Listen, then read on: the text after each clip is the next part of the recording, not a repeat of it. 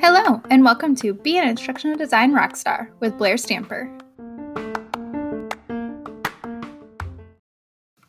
We're in season 2 of this podcast, and we're going to do things a little bit differently. And as many of you know, I'm currently working on my dissertation with Arizona State University. So this season is actually going to be part of my research design. And what that means is this podcast is going to be used more so as a reflective piece from beginning to end of an entire design and development process. So each podcast will be a week-long amount of reflections, and I'm really excited to share this with you. Let's get started.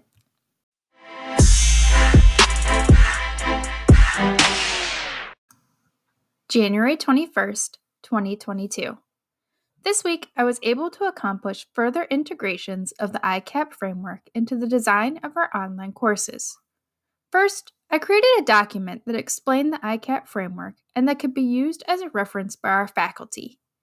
This document is rooted in the research published by Chi in 2009 and includes a description of the entire framework and descriptions of the levels within the ICAP, which is the interactive, constructive, active, and passive. I shared this document with my instructional design colleagues at the university who provided some great feedback.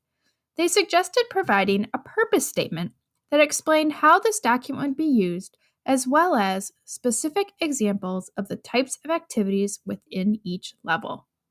We also discussed as a team how we can use this document and the research to help identify the types of engagement levels of media we create for our online courses.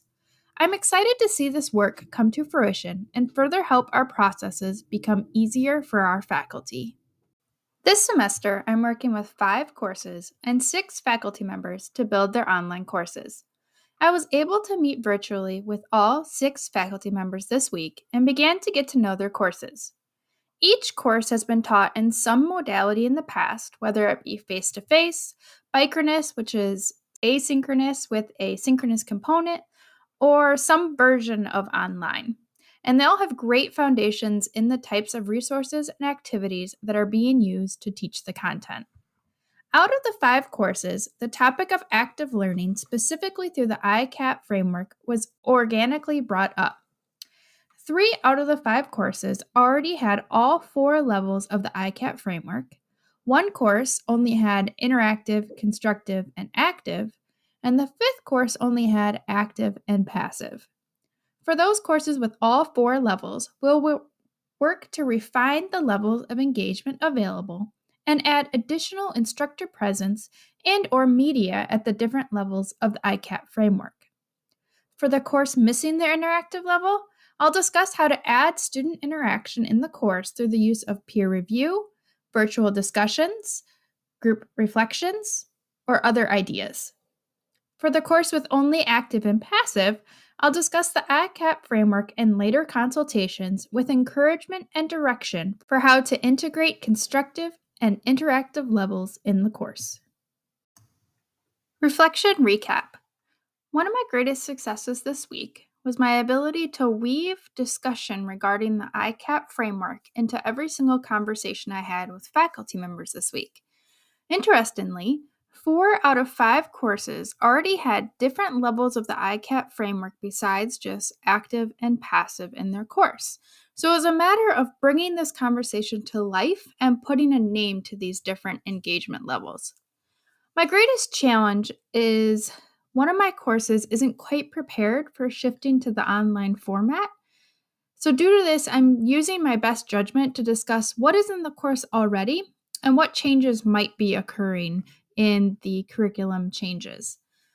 Because of this, I did not bring up the ICAP framework yet, but I plan to in our next consultation meeting. How did using the active learning course planning map impact the course design and development process this week? I was able to use the ICAP framework as a discussion in regards to active learning. I actually put on my Twitter as well how much easier it has been to be able to bring the active learning idea from this abstract idea to a concrete idea. So this conversation came up organically in 3 out of the 5 initial consultation meetings.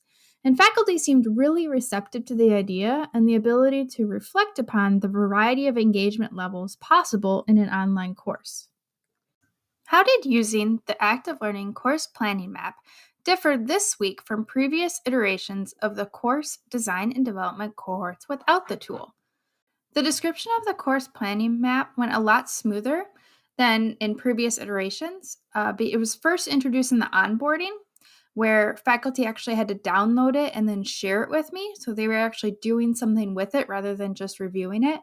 And as well as the document was much more refined with specific directions than previous iterations. Previously, we relied on the instructional designer to actually sit down and explain the whole document with the faculty, but this time we actually put detailed instructions for each section of the course planning map. Faculty didn't seem to have any questions in regards to the map, only the engagement level identification, which related to the ICAP framework. This column was then explained in our initial consultation meetings.